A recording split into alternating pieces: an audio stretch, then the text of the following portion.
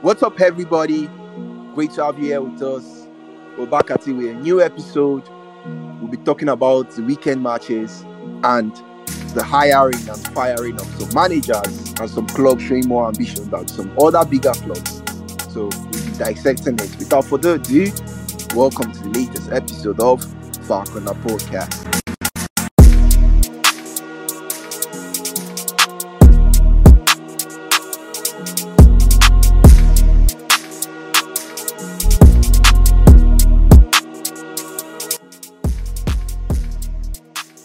So Josh, I know it's been a while, but hope you're well.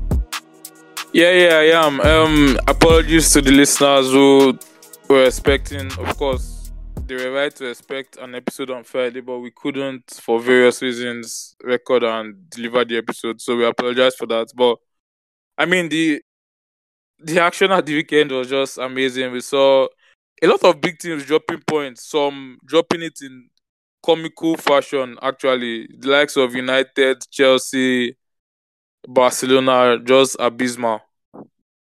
I know, of course. I know Barcelona lives in your head 247, so I know you will call No, us out.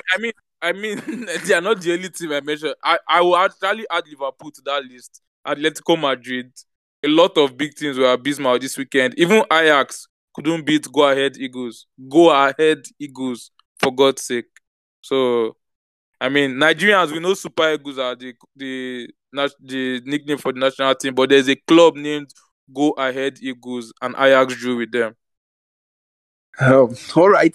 That's cool. I think we'll talk more about it in detail. So, where do we start from? I think we start from the EPL. Is that not? Yeah, definitely. There's only one place to start from. Manchester derby. So we saw that we had 3 derbies this weekend on paper. We had the Grand Derby, that's the Betis versus Sevilla. We had the Milan derby, the 2 Milan clubs, and we had the Manchester derby. But in reality, the only derby that was there was the Milan derby, because the Manchester derby was not the derby in any way. Yeah, I agree with you 100%. It was as if it was a training session for Manchester City. Exactly.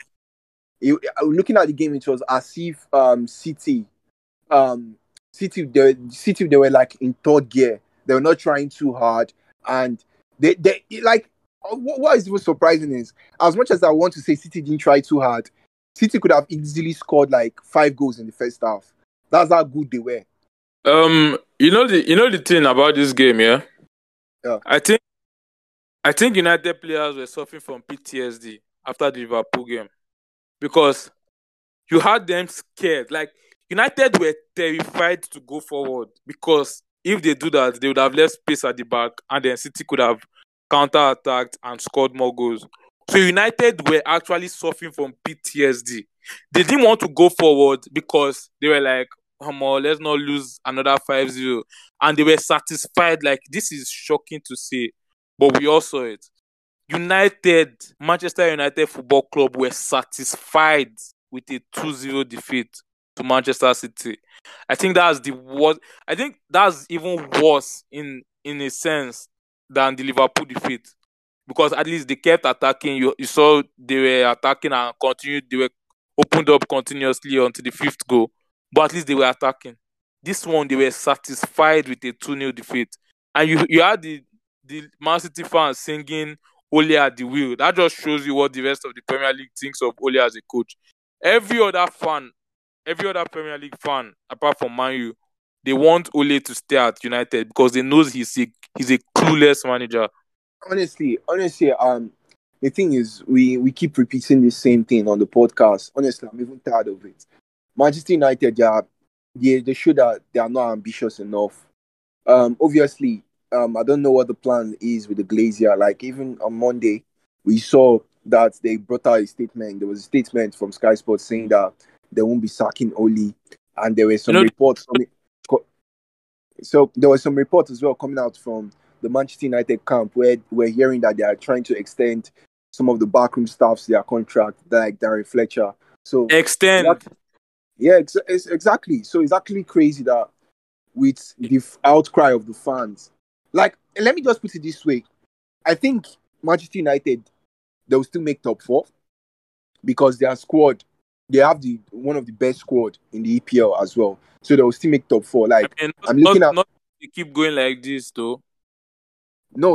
Like there's no way they can get as bad as this. So like they'll face Chelsea, then Arsenal. After that run of games, it's playing sight for them for the next up to 12 game weeks. They can easily amass so much point there. Obviously, they will drop some few points here and there, but they can still get points that will actually make them sit at the top four. So I actually think what the plan is I think Oli will stay from now to the end of the season. So there's no need like always this Oli out or Oli in thing. Like I'm even tired of it. So Uh, I just for the Manchester United fans, I just think Oli is here to stay for now to the end of the I, season. I don't see him I, going, if I'm being honest. okay.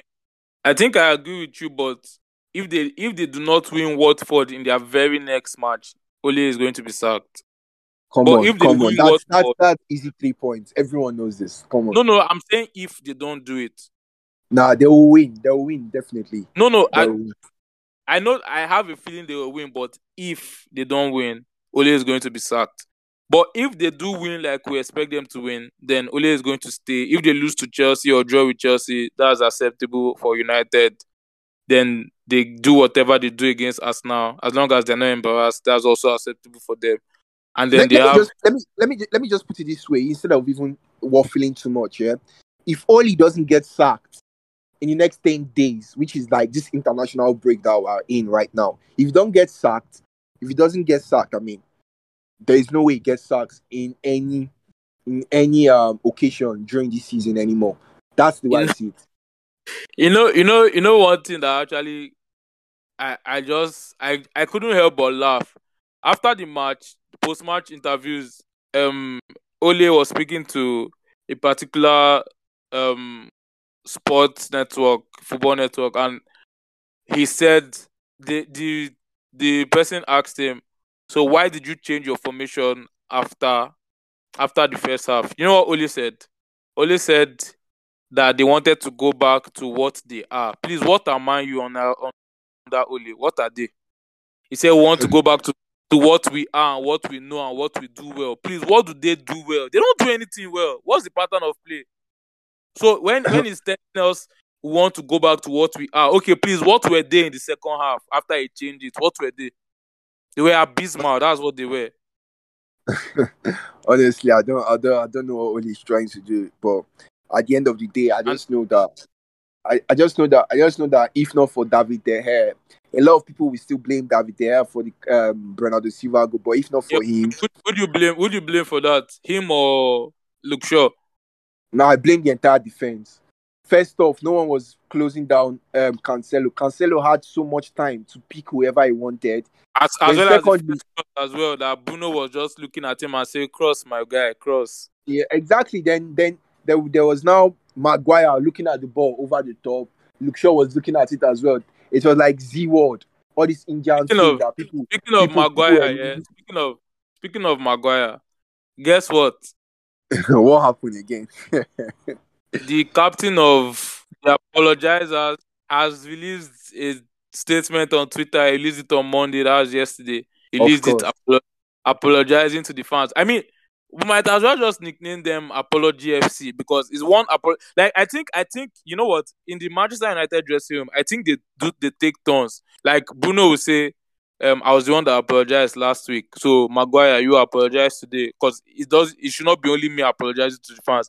Then when Maguire apologizes, they will tell Ronaldo next week is your turn to apologize.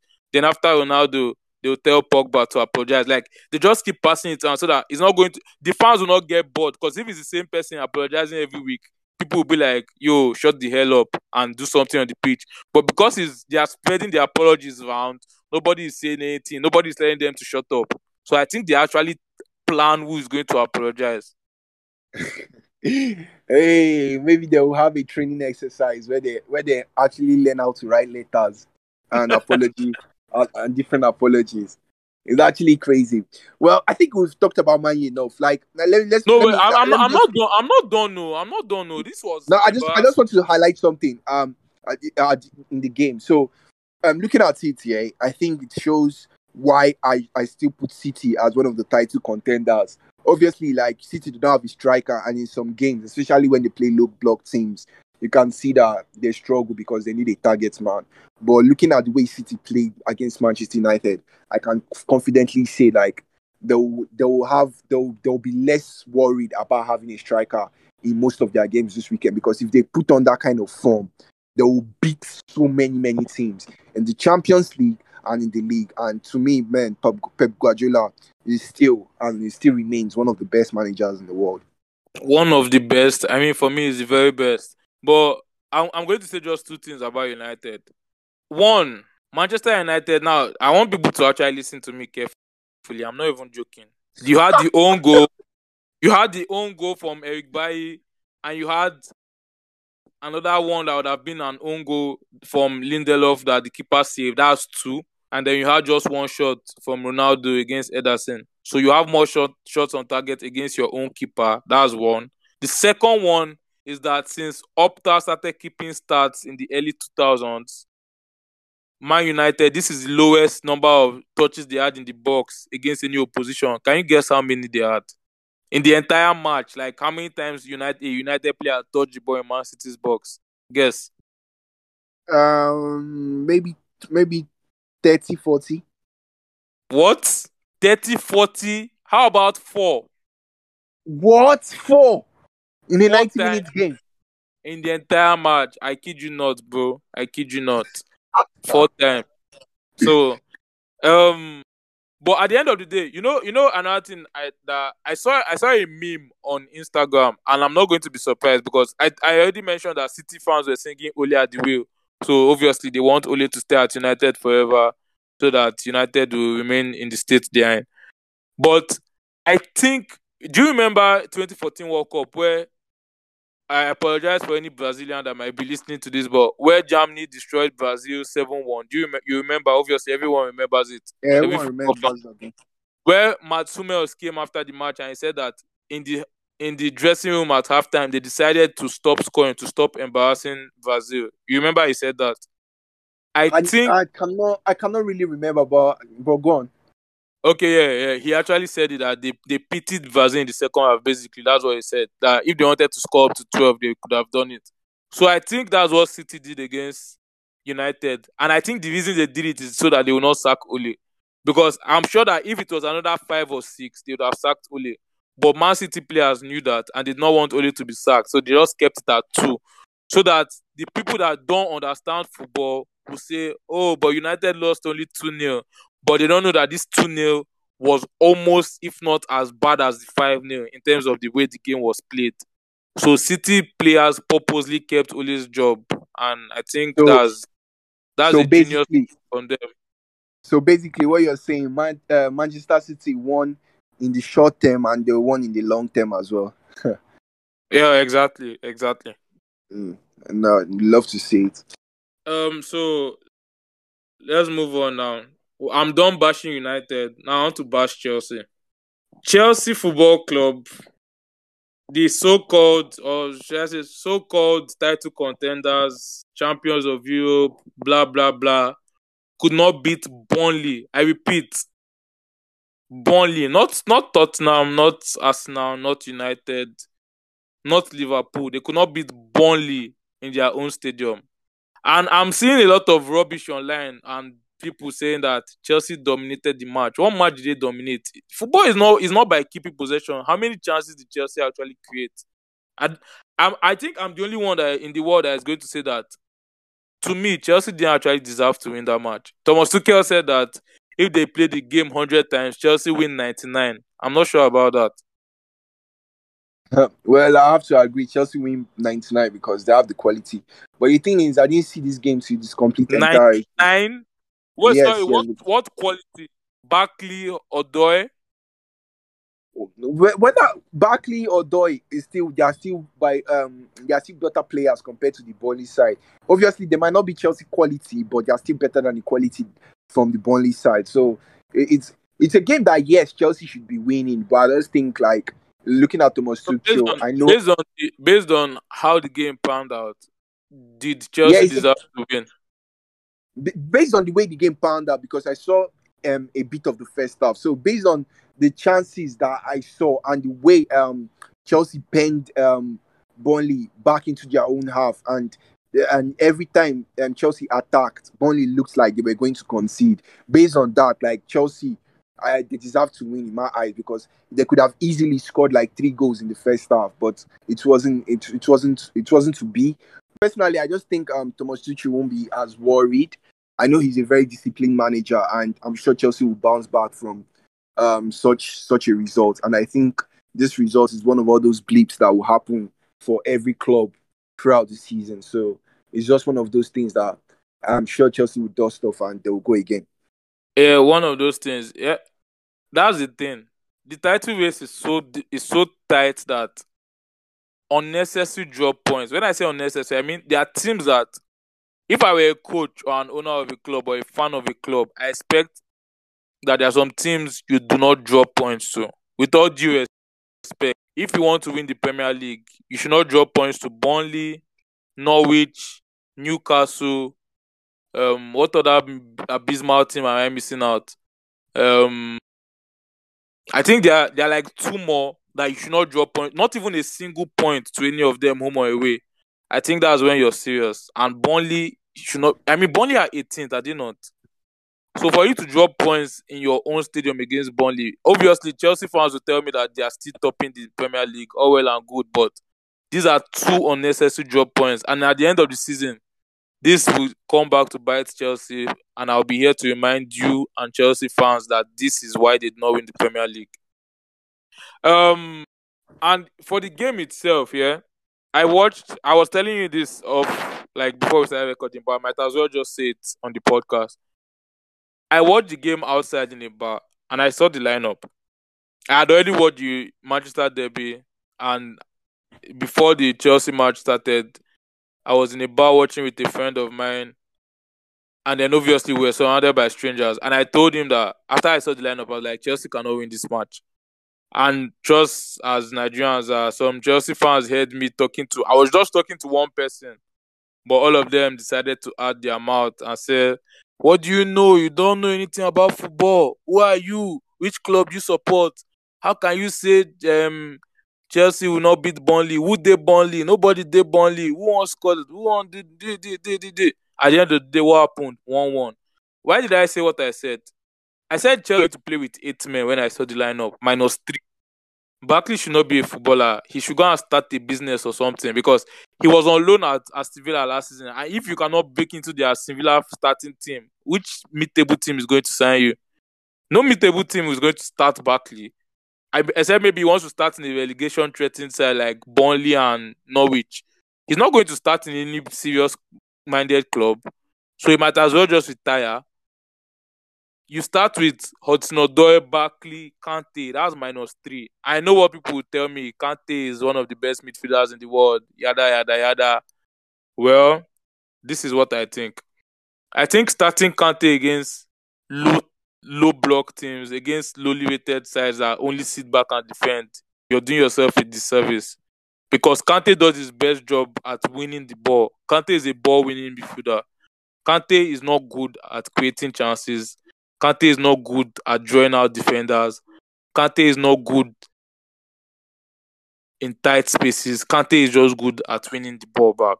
And if you're going to have a lot of the possession, like obviously Chelsea did against Burnley, and would do against Norwich, and would do against Watford, and would do against Newcastle, all these teams, Kante should not be playing against them. You need another creative midfielder that can actually unlock tight defenses, not Kante. Kante playing against all these teams is a waste of space on the pitch, because he's basically not doing anything on the pitch, because you have so much of the ball that he doesn't really need to work too hard before he wins it back.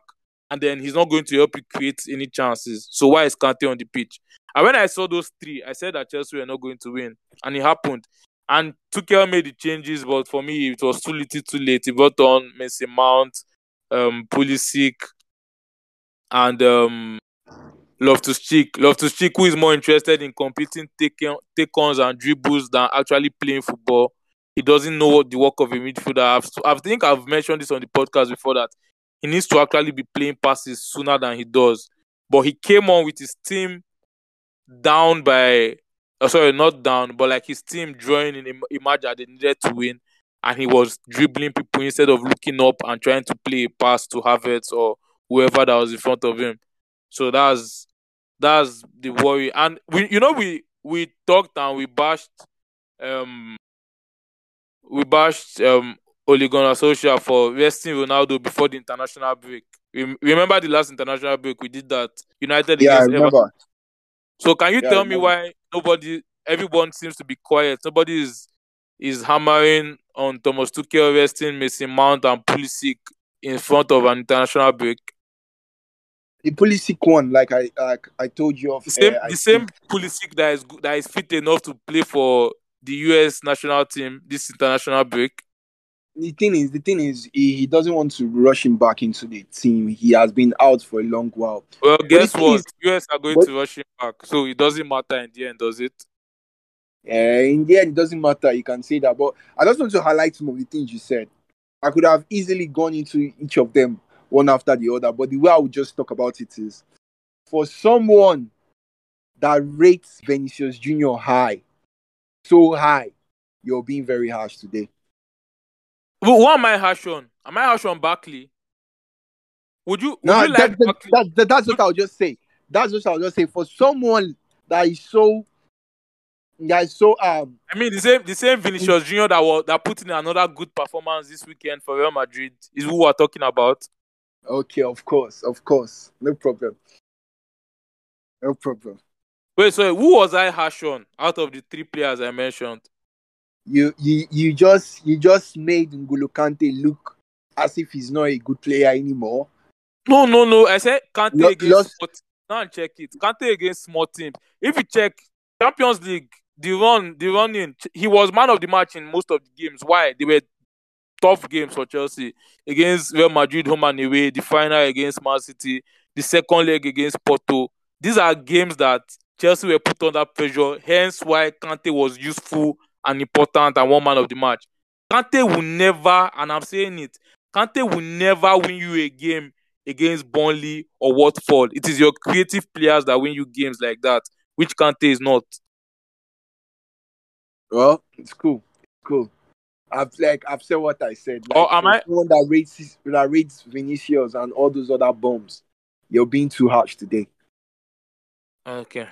Okay. I see that now we're accepting mediocrity just like the Glazers are United.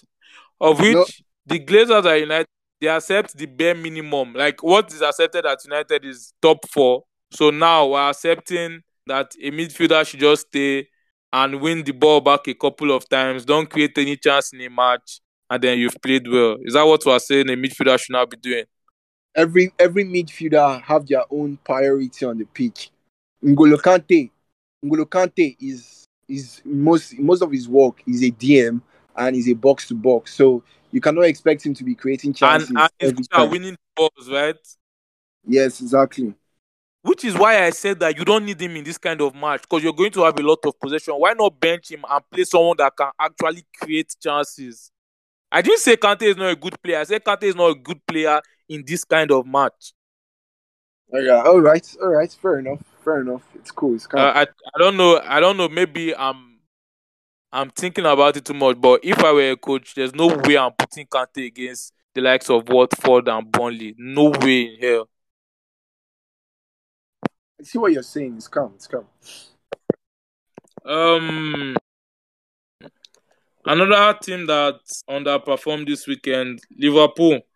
Um, but was this much of a shock? Liverpool West Ham 3-2 to West Ham.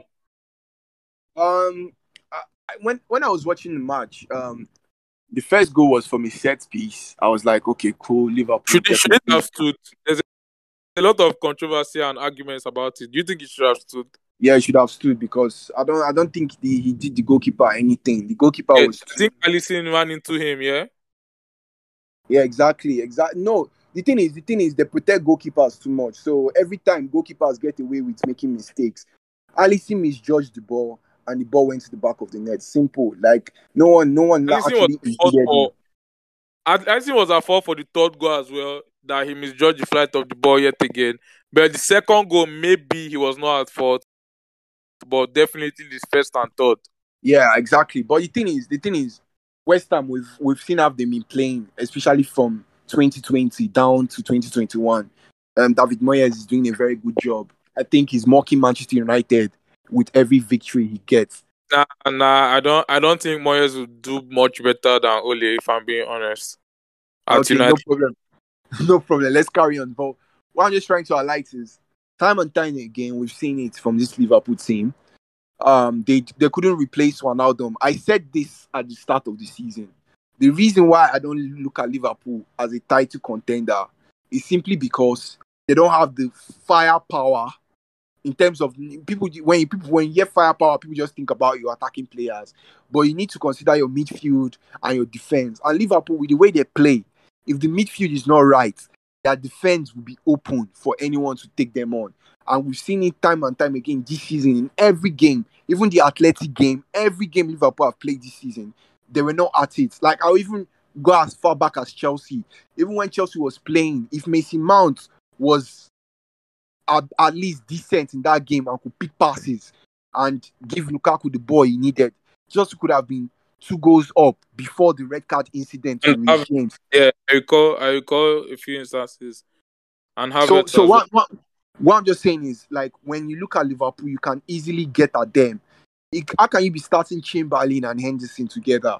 Like, it's not surprise when I look at their midfield and they're not able to keep up. Previous years, you have Wijnaldum, who is an engine, who works hard and try and close down and mark everyone. Like, do you Is know it what fair to some? say that? Is it fair to say that Robertson is also not at his best?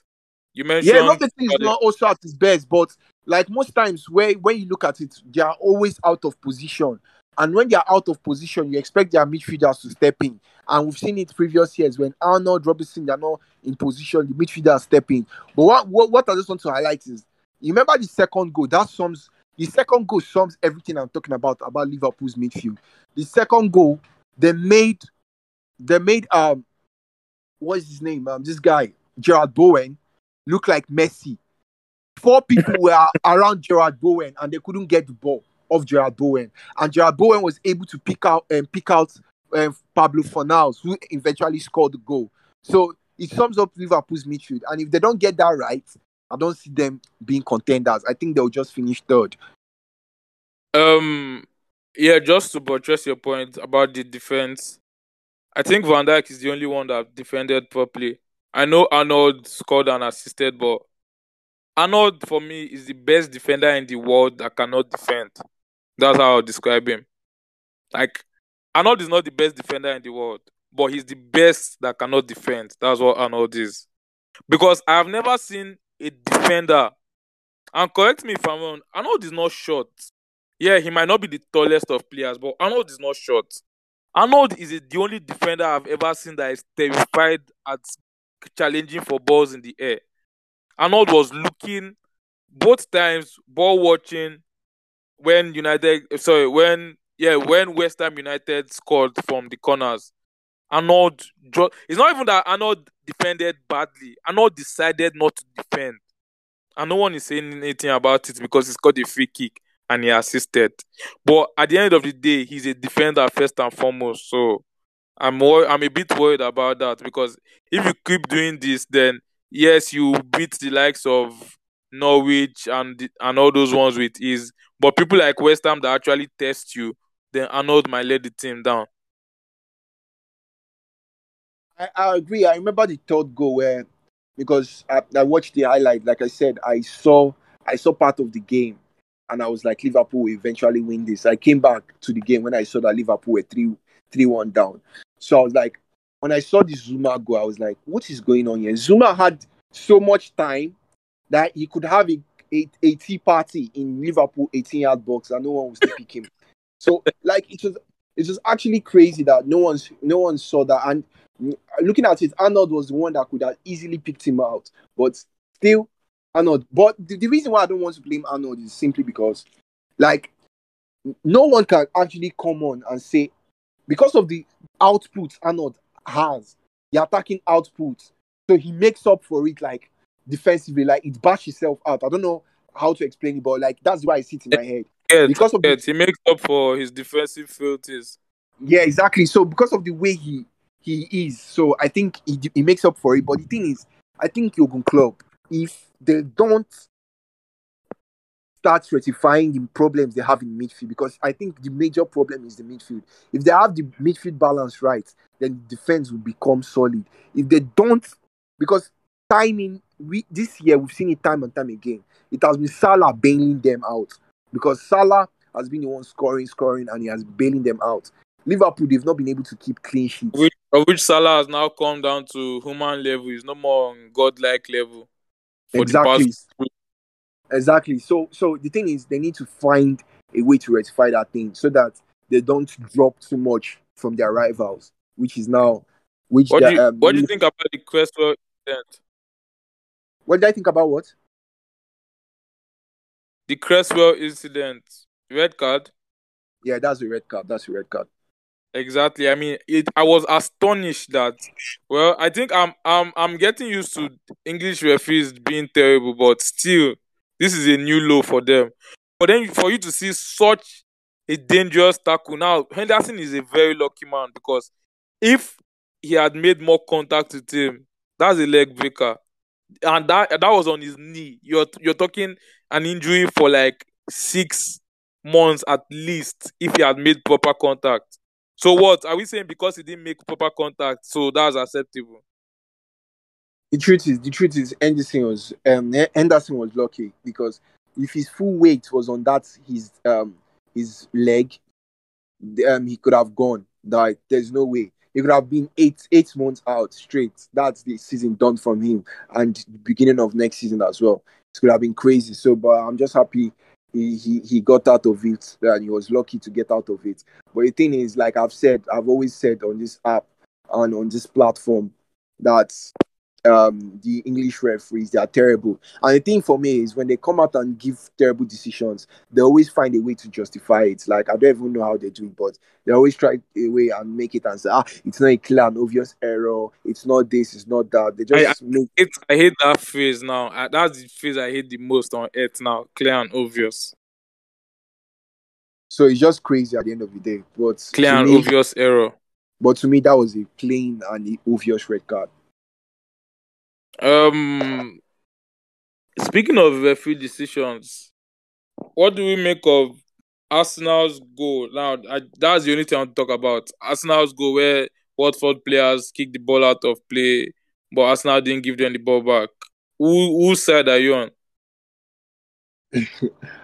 Honestly, up to now, I've not still understood the incident. Like I think a player went down.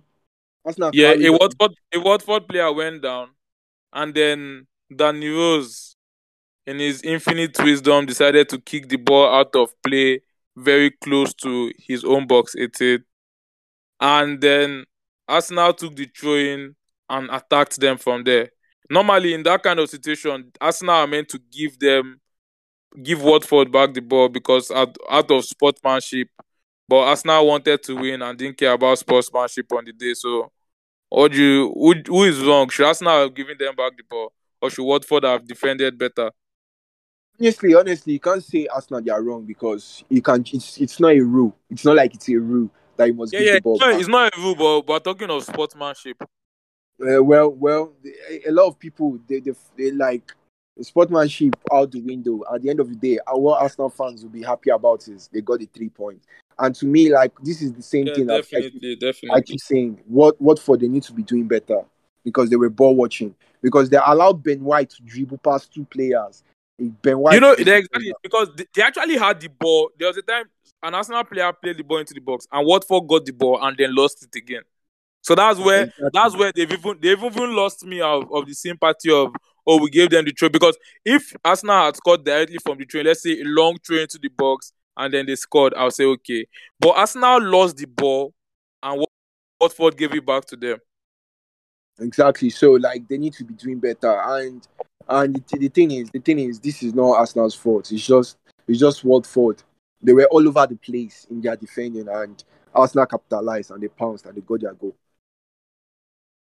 For Arsenal now, I think a lot of people need to start taking them more seriously. Arsenal have the most points in the Premier League in the last 8 weeks.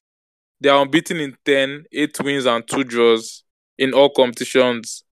And they are facing Liverpool next. If they can get something from Liverpool, then maybe, just maybe, they are top 4 contenders. Okay, cool. I know we're about to leave England now, but I just want to ask you a quick question. Don't waffle. Just straight answer. Right now, judging by what you've seen so far, just name your top 5, like the top 5 finishes for each club. Like, for example, the top 1 to 5, the teams that will finish in those places, from what you've seen so far. In the order, like, do I have to? No, Do no, I, no, no can I just particular give the order. top 5, or can I say this one first, this one second? No, you don't need to do it in any particular order. Those the teams that will finish in the top 4, in the top 5. No, not just top 4, top 5. Wow, these are quite tough. I'll say the first 3 is obvious. City, Liverpool, Chelsea. I'll say Man U are the 4th team. I'm torn between West Ham and Arsenal. I'll say on current form, I say West Ham. Okay, I think West Ham, we've seen this before. West Ham will drop off. They are in Europe and they don't have that quality to actually run in a 38 game season. So we'll see. And even, you know, it's They funny. finished 6th though. They weren't too far off. Yeah, they went too far, but they dropped off. We saw it at the end of last season. But do you know what's funny? In a few weeks' time, I'll ask you again when Antonio Conte's team turn on to the party. So let's go on. But they did not turn up to the party this weekend, because that's yet another match without a shot on target. But no time for that, because I mean the game was not the best. Let's just say. Yeah, exactly. But I think Everton should have gotten a penalty. They were awarded a penalty, then VAR in their infinite wisdom decided it was not a penalty. Now over to Spain. We have to talk about this. There's no way around it.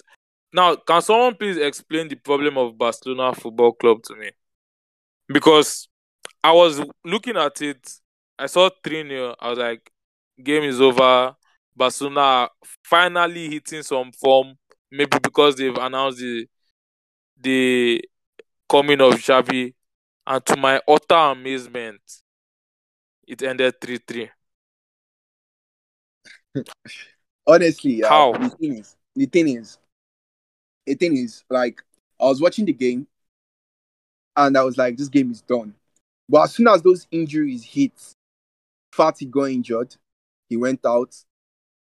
Nico Gonzalez got injured, he went out. We heard that Gracia, who are managing, were just managing him. He couldn't come back in because there was an injury scare, so they had to just pull him out. So Barcelona had 3 key players injured. Nico Gonzalez was the one controlling that midfield in the first half. So immediately that injury hit, I was like, man, if Barcelona don't find a way So is to that retain possession. enough of an excuse? No, it's not an excuse. I'm just saying, like, I was just like, if Barcelona don't find a way to retain possession, definitely Celta Figo will equalize. And boom, they got the first goal, they got the second goal, and they got the third goal. And I've said this already in this podcast. We've seen it already. I've said this with the injuries Barcelona is having. It's not just normal. You cannot just say this person is injury prone. Muscular injury. Barcelona has had 12 injuries this season, and they are all muscular. So they need to look at that department. And even today, I was reading that 2 of the physios have been fired by the club. So it I seems mean, like they should have fired years ago. exactly. Look It at seems their like the best. club. No, I'm just highlighting that it seems like the club, they are trying to get to the root of this thing, because when you look at it, it's not just normal to be having players constantly. Like, you can say some kind of injuries are unavoidable, but when you start hearing things like thigh injury, hamstring, all those kind of injuries, it now tells you the kind of training they are doing. Because I'll give you an example. There was this assessment when they did like Dembele. Dembele sprints like 20% in training, but when he plays in match, he sprints like 80% in a match. So if you're sprinting 80% in a match, you get Difference injured is because yeah. yeah, you get injured because your body is not used to it. What your body is used to is 20%. Do you understand? So it's it's just one of the most like some of the things reports coming out from Barcelona. You begin to wonder, is that even a football club anymore? Because it's becoming comical and laughable. Some of all the things we hear coming out from Barcelona. Even sometimes the training ground is not open, lights are not on. Even 1 hour before the training starts, that shows you how unserious they are in But that. that means they are keeping to time, right? They want the training to start before they put on the lights. No, like it's nonsense. No, like honestly, it's nonsense. And again, just to highlight, yeah, I think it's time. I've said this before. I know you remember this clearly. I will repeat what I said before. A goalkeeper that concedes 8 goals against a club, there should be an inquest into that. And I've said this already time and time again. One of Barcelona's problem is Andre Ter Stegen. Ter What? Stegen, Ter What? Stegen is not that guy. That's the truth. I will agree that since he returned from injury, yes. But before that, I mean, he was Barcelona's best player apart from Messi. See. When people say that, like people would think, oh, he's playing well. Like I can put okay. What is the best way to put it? Okay, apart from let me put it like this. In let's say in a very shitty team, one person can still be the best player, even if he's Ter Stegen will start for a major club right now. No, Ter Stegen, I do mean, you know what's funny? Ter Stegen before will this start for injury, Arsenal. Do you agree with that? That Ter Stegen will start for Arsenal as it is. he will start for us now. Nah, he can't bench Ramsdale. Let's be honest. What Ramsdale? Ter Stegen at his best or what? We're not talking about. We're talking about what's seen currently. Ter Stegen can't bench any top team goalkeeper right now. Let's Sorry, be real. who is in the Barcelona defense that is helping Ter Stegen out? Let's start No, from no, there. no, no, no, no, no. Let's okay. No, no, Did we you can't. see? We cannot shift all the blame to the keeper. Who is in that? Okay. Since we are not shifting on it, did you see the goals Barcelona considered? If you Yes, I saw did. those, okay. If you saw those goals, then why are you now arguing with me? Because especially the third goal, the equalizer from Iago Aspas, that one was a goalkeeper save. Any top class goalkeeper for a world class team will actually save that. But Ter Stegen Now, did now save that. let me go another way. Yeah, let me go another way. I agree with you that he could have done better. Yeah, but talk about comical. We talked about the fact that United were dreadful and a lot of teams this that. Barcelona players, now I'm not even joking, I'm not making this up. Anyone listening to this can research it. 3 Barcelona players got booked in added time for time wasting. 3. Frankie de Jong, Ter Stegen, and Sergio Busquets. And still, they considered the equalizer. What does that tell you? How can you waste time but still you concede the equalizer? That means the entire team is not serious. I will not even say it's the keeper. How can 3 players get booked for time wasting and they still don't win the match? That's a joke. The truth is, we've already established the fact that this Barcelona team, it's filled with young players coming through, which they look promising, and there's inexperience in some of them already, but still the what is it called? The old heads, they're not even helping themselves. We already know that fact. But what I'm saying is, at the end of the day, since we already know that fact, that this team needs a complete revamp and a complete a wake up call, since we already established that fact, what I'm just saying is people overlook Ter Stegen a lot. And for the amount of money he earns, I think he should be I think he should be the highest paid goalkeeper in the world. For the money he earns, I think Newcastle want to buy him. We're hearing reports of that. So would you be happy with that? Yeah, exactly. I'll be happy with that.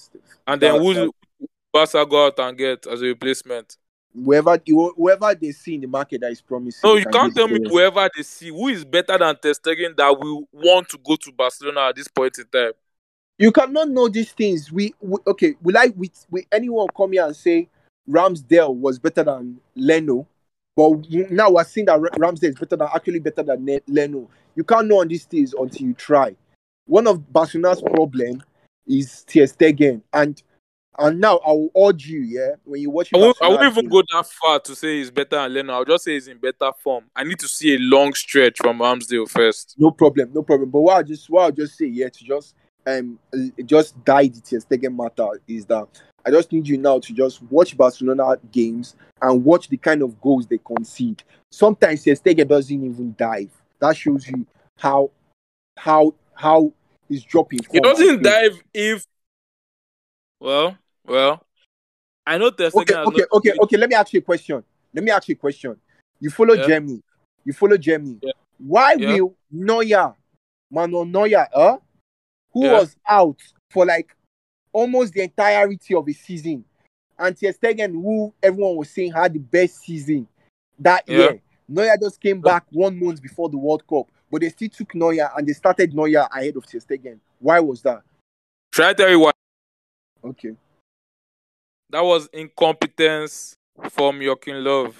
Joachim Löw ruined that Germany team. I know he made them because he won the World Cup with them in 2014, but Joachim Löw ruined that team. The team was in disarray during the World Cup, after the World Cup, till these Euros, they were still terrible.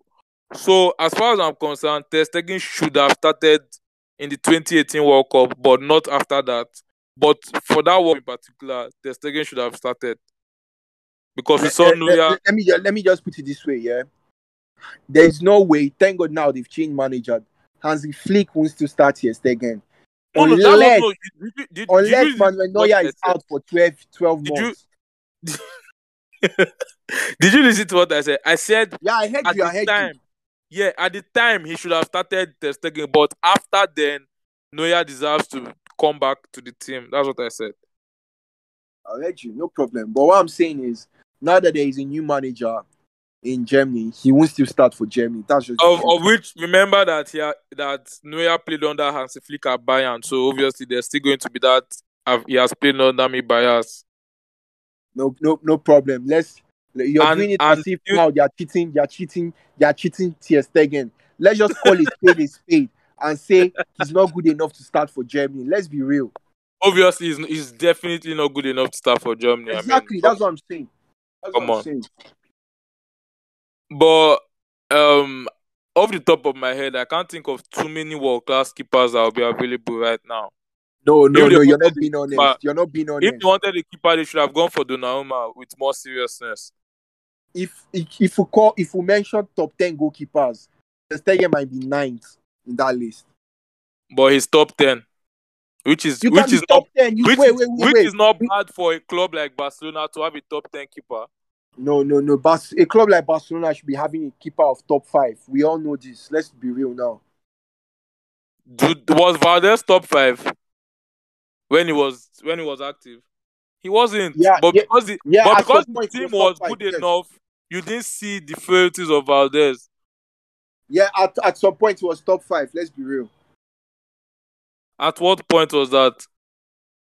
The year Barcelona won the treble, there were a few goalkeepers better than him. So, Off the top of my head now, I'll say Casillas, Peter Cech, Van der Sar, Buffon. That's 4 already. I'm sure there was one more, so I don't think he was top 5. nah, he was top 5. But let's not drift away from the initial statement. The initial statement is maybe he the, was 5th.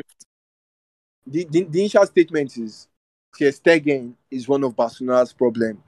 If they don't rectify it, they will keep leaking goals. But on the scale of problems, I think if we're mentioning all the players that are problems for Barcelona, Ter Stegen will probably be down at number 10 or 11. There are No, 10 other problems than Ter Stegen, which is why I think you're being harsh.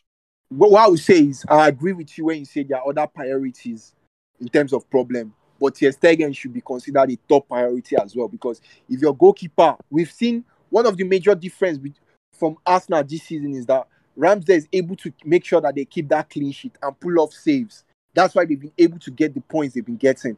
And you But need then, your but then goalkeeper to be doing when that your as well. team cannot defend, you see, there's one thing I kept telling United fans back in the day when a lot of them were telling me the hair is now rubbish, the hair is now rubbish. I told them the hair is not rubbish. The hair was superhuman for 5 years. Like the hair was not a human being. The hair was an alien, a god amongst men, making saves that nobody should make. That's what he was doing. Then he came down to the level of a human. Then he started making errors that other keepers make. He started doing things that normal keepers do, and he stopped doing the superhuman things.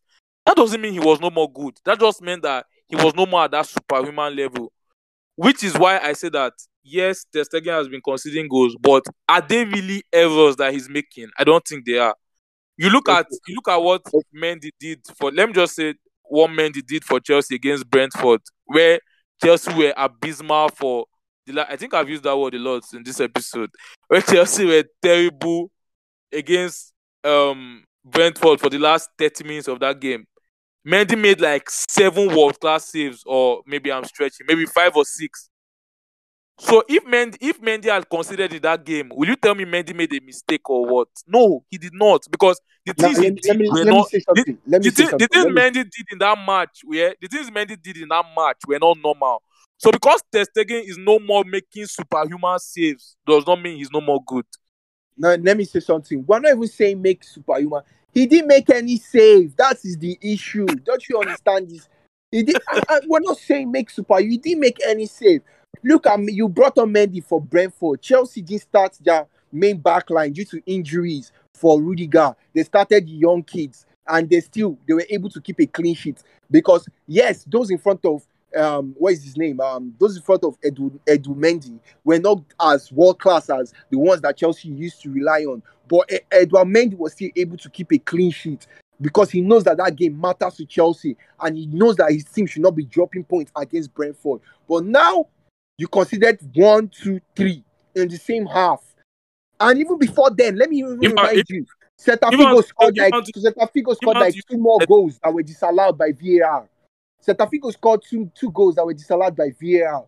That showed you that Ter Stegen was just picking. What Ter Stegen's job in that match was just to pick the ball out of the net. Okay. That was his job. He was not making any save. So let's be real.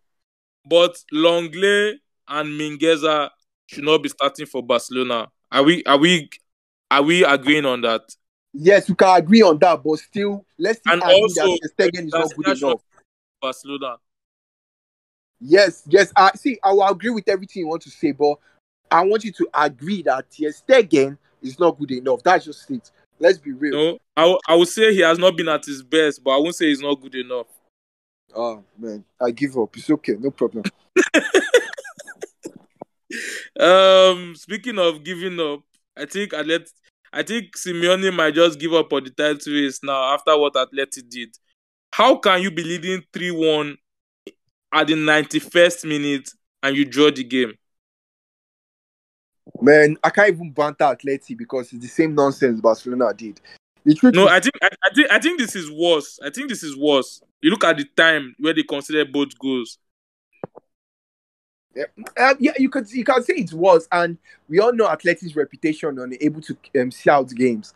And now, I don't know what's happening. Like I've asked you this thing before. Do you think Simeone's time is up at Atleti? I don't know what's happening because I'll say no. You know why? Yeah. Because Barcelona and Real Madrid are not as dominant as they were. If Barcelona and Real Madrid were as dominant as they were, Atletico Madrid will not even be in the title race as we speak. But they are in the title race because Barcelona have dropped so far down and Real Madrid have dropped, but not too far. Real Madrid are in the title race because now there's really nobody that at their level. Because Real Madrid's defense is terrible, but you have Benzema and my boy Vini bailing them out time and again.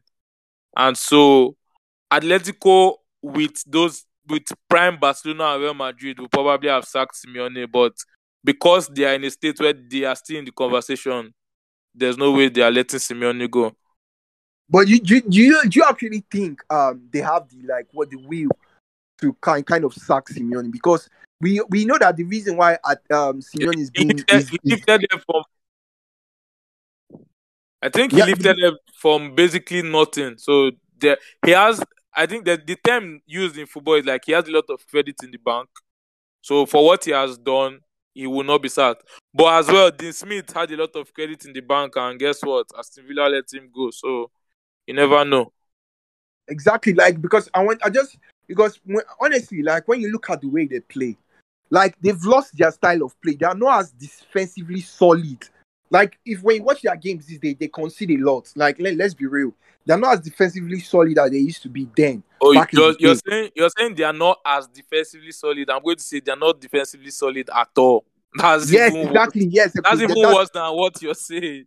yeah, exactly. And we all know that Simeone prides himself on being a team that is hard to beat and hard to break down. So, like, truthfully, like, something has to give. Like, if they know, because let me just put it like this: with the squad he has, he should be doing better. And like you said, Barcelona, like, just to look at it as this. In La Liga, the top teams, they're not even good enough. I don't even think Real Madrid is good enough this season. It's just that Barcelona is very terrible and Atleti, they are very terrible. That's why it looks like Real Madrid, they are still sustaining themselves. Like, if, like, I don't know. I don't want to, Yeah, like, definitely. If Madrid were in the Premier League, they will not win it. If Madrid were in Bundesliga, they will obviously not win it. So I agree with you. yeah. So, but what I'm just saying is, if they drop too far, because let me just put it like this now. So maybe there'll be a situation where, because I've seen some of Barcelona games, I see that Barcelona will have a very good unbeaten run. Hopefully, if it comes. But what I'm just saying, if Barcelona ends up like passing Atleti in this table, and it now looks like your top 4 position is going to be threatened, I don't know if the Atleti, they have it in them to sack Simeone, but it will be interesting to find out. Yeah. I think that would be one to watch, but I doubt that they will sack him. But stranger things have happened in football, right? Yeah, Um. exactly. Now let's say I didn't touch on this before. I should have. Xavi has been unveiled at Barcelona. Now let me just say that I mean Barcelona. I love the way they make everything so much of a spectacle. Why do they need 10,000 fans to welcome Xavi at the club? I mean, other clubs just hire managers and that's all. But they made it a show. You had the fans in the stadium. You had him signing the contract live in front of them. All well and good. I have no problem with that. That's how Barcelona run their club. And there's this thing I keep hammering on where I judge a coach on two things: the tactics you use and the things you say in the press. I always hammer on that. Yeah, And exactly. I tell you that Ole says the dumbest things. Like I gave an example of when he said this weekend we wanted to go back to what we are. Yeah. Ole says some of the dumbest things ever heard in management. And that wasn't even the only dumb thing he said this weekend. He said, they asked him what went wrong, and he was like, we could not find the angles. What angles? Are you doing mass? We could not find the angles. It was just waffling and saying nonsense. So Why that's do you Ole. sound so pissed? You sound angrier than a Manchester United fan. No, because how can this guy be coaching a club? Like I've said it before on this podcast that if Ole is sacked, in fact, not if, when Ole is sacked by United, he will not get a job at even a relegation threatened Premier League side. They know that he's not good enough. So I I watched the not everything obviously because it was like over 30 minutes Javi's interview or whatever press conference, and then there are some things Javi said where I was like, I just started shaking my head that this guy has come. I thought Javi was smarter than this. There are some things he said and I just shook my head. Javi said, now let me say what I agree with. Javi said that he's coming and that the club is going to work hard and yeah, they are going to basically he said that hard work is a priority over style of play right now. That's what I understood from what he said. Because we know Barcelona love tiki taka, love swashbuckling football, but Javi is talking about hard work being the priority first before the style of play. I'm like, oh well and good, that's acceptable. But then when you go on to come and start saying Barcelona is the best club in the world, yeah, you want the fans to be happy. I'm fine with that also. But when you now come and start saying we must win every match, a draw is not enough, a defeat is not acceptable, we are Barcelona Football Club, we want to win trophies, we want to do that, we want to do that. All of a sudden, you started putting pressure on yourself. Because let me tell you, the bar at Barcelona is unbelievably low. I think the lowest since I started watching football. This is the lowest that Barcelona fans have been. This is the lowest that they expect. Before, a Barcelona fan will tell you that a trophyless season is unacceptable. But right now, a Barcelona fan will tell you that the average Barcelona fan will tell you that they are fine with top four.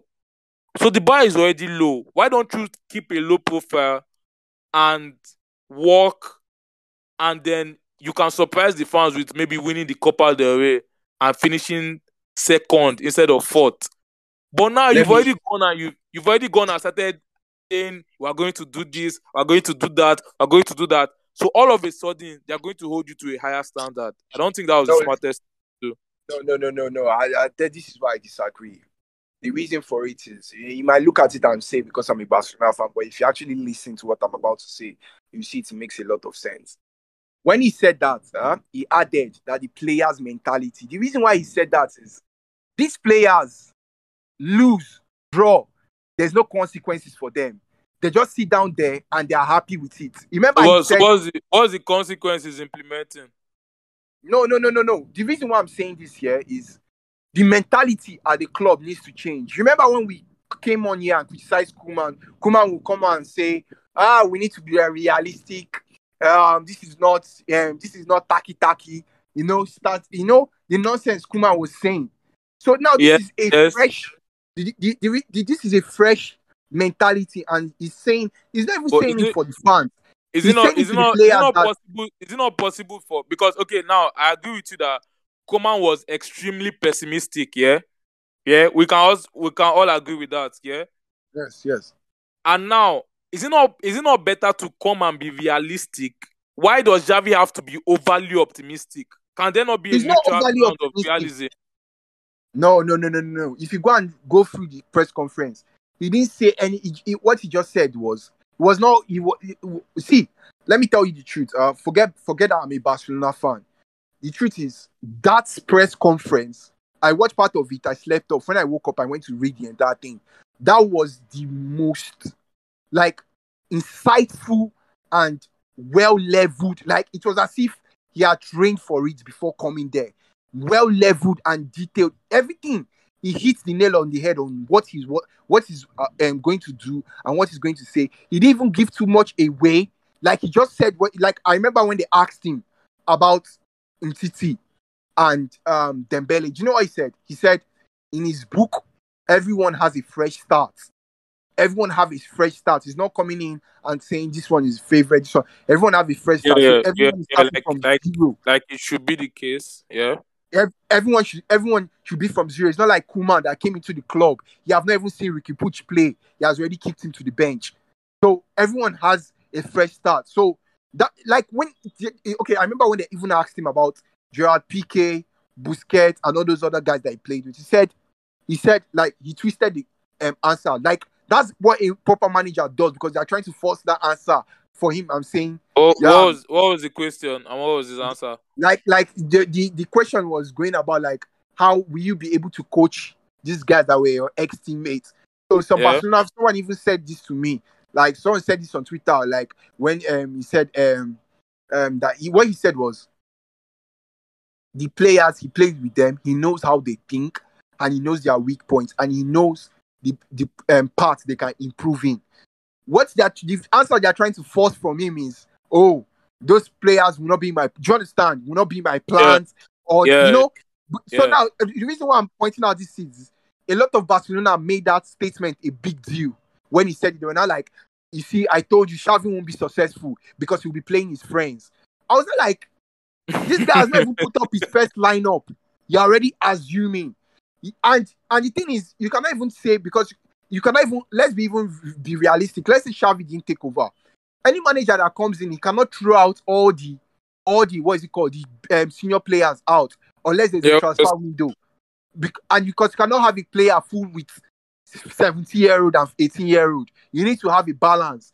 So like I was not like, you guys should calm down and stop making matter. Just stop making all these unnecessary, you're picking out things. And that's the same thing you're doing. You're just picking out things because when you look at it, truthfully. No, I'm picking out that No, particular part. I didn't say the the entire reason press why I'm saying you're conference picking was out things. nonsense. Just hear me out. Just hear me out. Yeah. The reason why I'm saying you're picking out things is when you listen to some of the statements you tell me, yeah, on this podcast concerning Barcelona players. If you listen to it, if you remember every time we talk about Barcelona, when you listen to most of the statements you point out, and most of them are right and 100% you're spot on. Most of them is mentality. If you go back to some of the things we've said on this podcast, most of them has to do with the mentality and the mindset of these players. And these players, when you look at them, none of them don't have this thing of there's a consequence. For example, when Busquets makes error in a football pitch, he knows that he will still start again. Do you understand? He knows he will still play the next match after that. Okay, the so next now match after everyone that. is fighting for their place. I get it. Exactly. So there needs to be a mentality in that. Okay, That's what you just trying to do. what of when he said Dembele can be one of the best players in the world? Because I'm in my mind, I'm like, why not get him fit first? You know the thing, yeah. When I saw that, I was like, he have even, I think a year ago when they asked him about Dembele, he was like, and I've said this thing already. When it comes to talent, Mbappe, Dembele is better than Mbappe. Talent, everything. But the only difference is one is a serious footballer. One is a serious footballer. He takes his football seriously, and now that one has turned to world class. The other one that still believes I have the whole talent in the world, cruising, playing PS5 from now to daybreak, not training well, not eating properly. Are we not being harsh on him? The PS5 isn't what gets him injured, is it? No, I'm just saying he's the way he takes care of himself and prepares himself. The reason why Xavi is saying that is to give the guy confidence, which is first, and he wants to make sure that he gives the guy one more chance to actually play. He doesn't want to discard him. It's not like he's saying, and when you look at it, Xavi is not wrong in saying that Dembele in his position can be one of the best in the world.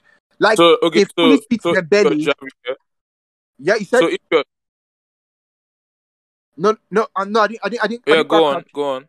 No, I'm just saying is a fully fit Dembele can be one of the best because he has the pace, he has the dribbling, but the only thing that he's lacking, he can't keep himself fit, which is one, and he doesn't commit. He doesn't have that commitment, that full commitment of. So if you're Xavi, yeah, and this is a very interesting situation because obviously we all know that Dembele is out of contract in the summer. If you're Xavi now and Dembele cannot stay fit from now to the end of the season, do you let him go? Or now that you've made that statement, do you feel like you're now indebted to trying to bring out the best in him? And even if he fails to be fit, you give him maybe a 3-year contract or 2-year, and you try to go again next season. So is he giving Dembele from now to next season, or does he have to give him more from this statement? The truth is, before coming on the podcast, there were statements, there were reports from various outlets saying Barca is about to give Dembele a contract, and to not be a year contract, to be by the amount of matches he plays for Barcelona. So I'm looking at it, he really accept that kind of deal. No one is going to accept that. Come on. Yeah. Obviously, he might not accept, but what I'm just trying to point out is Barcelona knows that they need to find a way to make sure that they get their money's worth from Dembele. But the thing is, coming back to the Xavi thing is, when Dembele comes back from his injury, obviously Xavi will give him time to play. And if he doesn't, that's what every manager. That's why I look at Ole and I laugh. When he tries something, it doesn't work. For me, a good manager is not the one that gets everything right. A good manager is someone that tries things, and when it doesn't work, he raises his hand and says, okay, this thing doesn't work, and he changes immediately. There's no time to waste and start dwelling on your decision. When Guardiola tries something and experiments and he fails, he tries things, especially, he tries things in the final, he fails. He comes out, he raises his hand up, and he goes again, tries another thing. And if he works, everyone praises him and says he's world class. So that's how he is. So if he tries Dembele and he doesn't work, he doesn't stay fit, he's not effective as he should be, then we move on. It's not as deep as it should be. Okay, I agree. You give him a chance, but I'm wondering how that contract to go. I think Newcastle won Dembele. I think United and Chelsea won Dembele. So United. yep. They want to assemble wingers. Like, I don't know. They don't even know their problem. They just want to buy all the wingers on earth. They've not finished using Sancho. No, I think that should be a rumor because they have Sancho on the bench right now. Would you be surprised? I mean, every team, there's this thing where you always feel it's going to be different with your club. Like, you see someone is terrible at a club, but you just feel like it's us. We're going to transform him. We're going to do a miracle on him. Do you remember? Now, I'll give you two examples where one has been good, one has been bad. Do you remember Arjen Robben at Chelsea, injury prone, talented but injury prone? Yeah. Yeah, I remember. Chelsea had to sell him, not because he was not good, but because he was virtually like Dembele is right now. Sold him to Madrid. He was still not good at Madrid. So Bayern thought, well, this is a talented player, but he cannot keep fit. So Bayern thought to themselves, what if we can keep him fit? It's unlikely, but what if we can keep him fit? What a player will have on our hands. And in the end, turned out to be one of the best transfers of this century because Robben at Bayern was top 5 players in the world for about 4 or 5 years. And so the risk worked out for them. So Chelsea and United might be looking, and the other teams might be looking, well, Dembele cannot stay fit in Barcelona, but maybe, just maybe, he can stay fit in our club, and we know the talent he has. That's one. So Robben worked out well. Falcao worked out terribly for Chelsea because I remember Falcao was terrible for Man U, not by his fault, but by injuries. So Falcao hardly had a kick for United for the year he was on loan for Monaco. And then Mourinho, in his infinite wisdom, said, he looked at Falcao, he looked at United, he said, Falcao did not play well in United, but maybe that's because it was just United. I'm going to be his coach. I'm the special one. I'm going to get the best out of Falcao. I'm going to keep him fit. What happened? Falcao was even worse at Chelsea.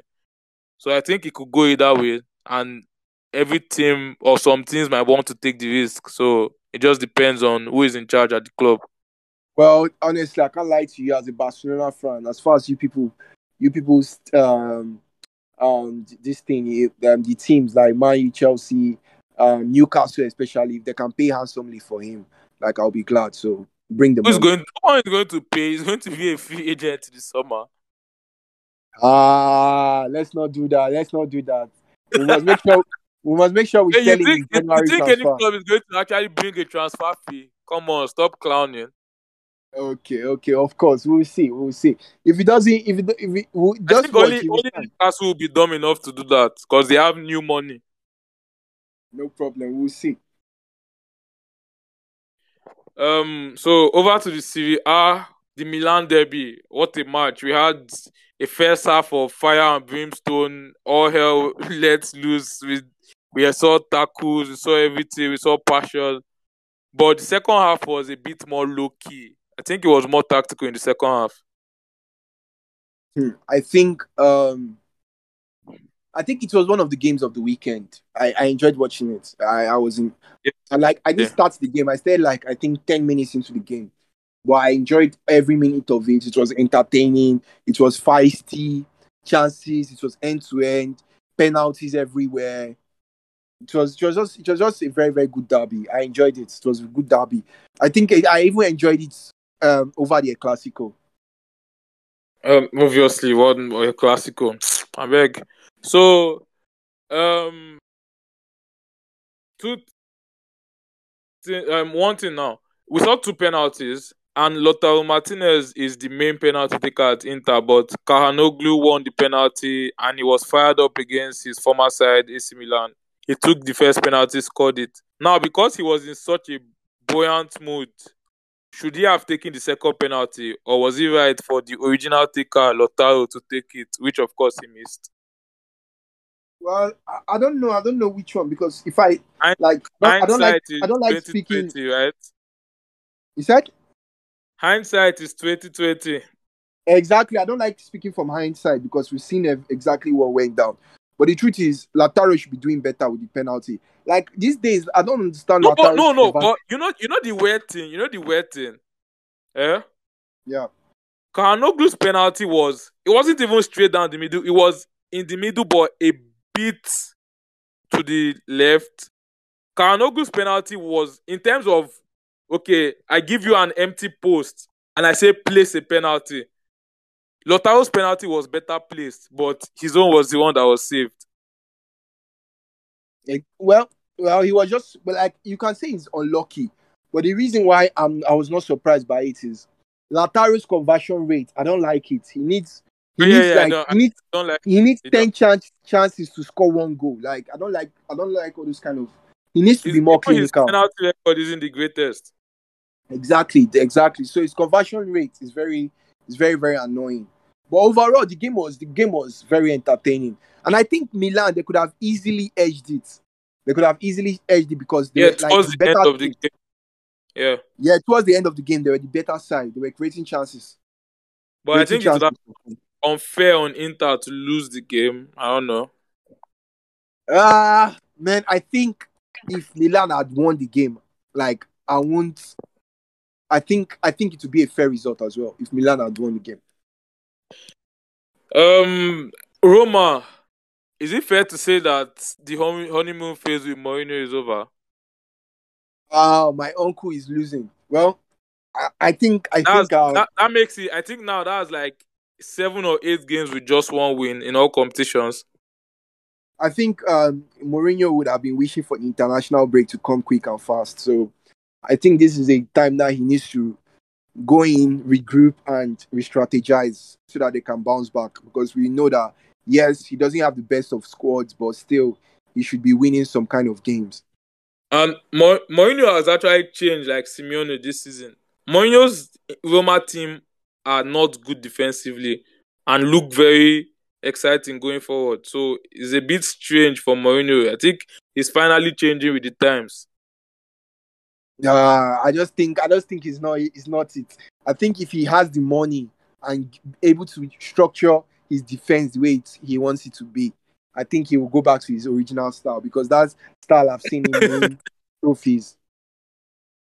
I mean, look at me being optimistic for a new Mourinho, but I think you're right. After he doesn't have the tools he needs for the tight defense. Exactly. And so, at the end of the day, it was also not a bad week for the Milan clubs because Napoli also dropped points against Verona of all teams. Well, I mean, Verona beat Juventus the other day, so maybe you accept it and move on. Do you? So are we saying Verona is a big club now? No, we're not. But we're just saying they caused the big boys trouble. So like they are the West Ham of the Serie A now. Maybe not even as no. West Ham is too big because Verona are way down in the table. Let's say they are the Southampton because I know Southampton drew with Man City. Okay, well the thing is, honestly, so many big teams drop points unnecessarily this weekend. We have Barcelona, Chelsea, Atleti, and most of these teams that I'm mentioning, they were in winning positions and they were winning quite comfortably. But for Napoli to be, dropping, points against Verona, I think it's not necessarily like something to be happy about because they had to equalize. It's not like they were even in a winning position. They had to equalize. Now you're being a hypocrite. You know that because you told me that it's not the end of the world. I think you even said it on this podcast that Chelsea drew with Burnley, so it's not the end of the world because But you've not allowed me finish. You've not allowed me finish. If not, you didn't allow me finish. So, like I said, Mm-hmm. what's it called? They had to equalize. They were not in a winning position, so they really need to make sure that they re-strategize and make sure that they get back to winning ways. But looking at it, they are still sitting on 32 points Is that? on top of the table, joint top with AC Milan. So I think that's Do, good.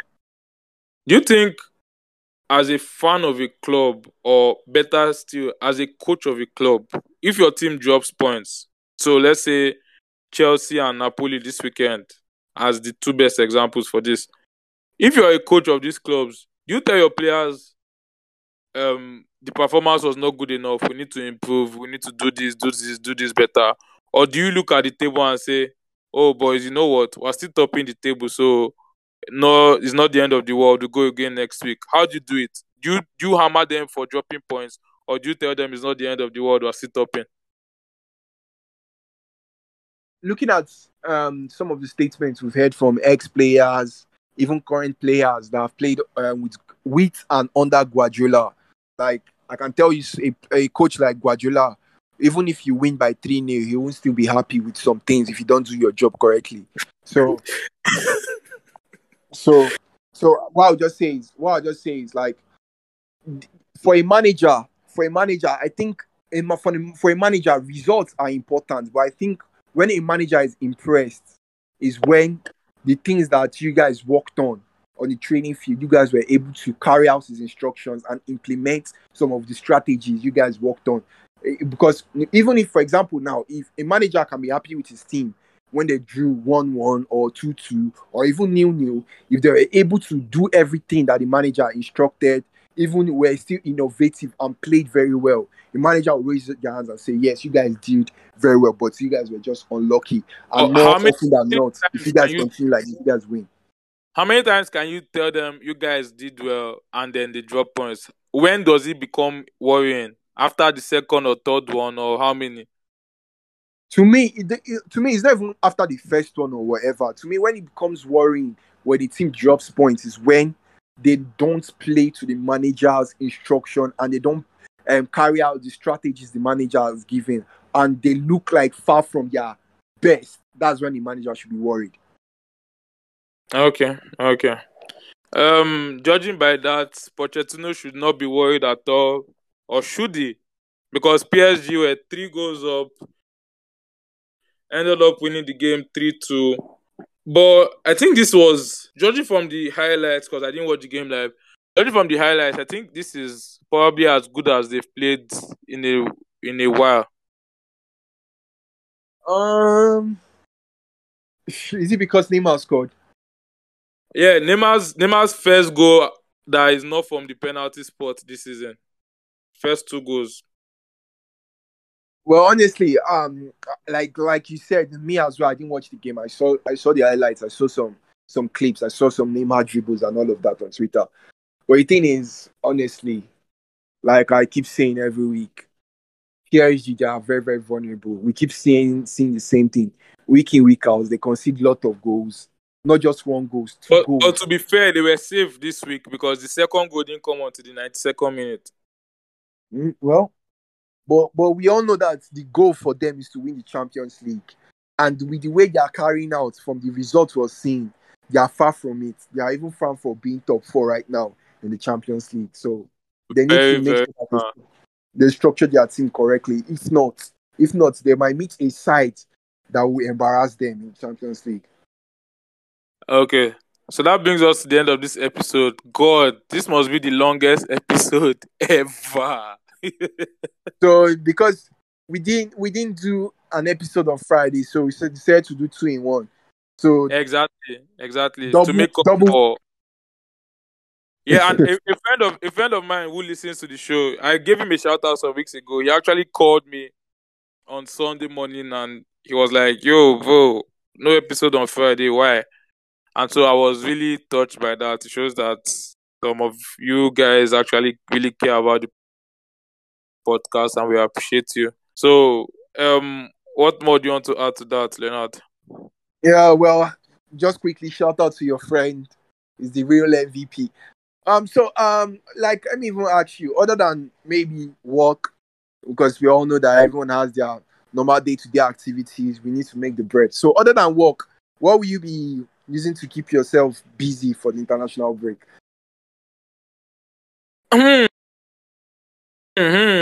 I'm thinking, obviously, music is for me very important. So I have my streaming app, and I think basically that's enough for me because I've been taking a break from WhatsApp. I've not been on WhatsApp since last week, almost a full week now. So I think once I have my music, I'm okay, basically. And the international break might be a good chance to make some money. You bet on the big countries that should be the small countries, and who knows, you make some quid. Nah, nah, nah. The international break is always the worst to bet on because you don't know what is happening, you don't know who is on form. But for me, what I'll just say Are you? is like Oh, what I'll just say is like what I'll use to keep myself busy. A lot of people have mocked me on Clubhouse, laughed at me for not seeing Squid Games. I think I'll watch a lot of series and whenever I uh, am home. So I'll just okay. keep And myself I busy think by I'll, that. I'll, I'll watch something else. I watch highlights of all Barcelona games this season just to laugh. Of course, of course. It's comedy show has finished in this life that you're looking for comedy from Barcelona. Of I course. mean, was it not comedy? I said three players got booked for time wasting and they still considered the goal. That's the funniest thing that's happened this season. No problem, no problem. And whatever, do whatever makes you happy. Like I've said, Barcelona lives rent free on your head. So do whatever makes you happy. Okay, so guys, thanks for listening. Stay safe. God bless you.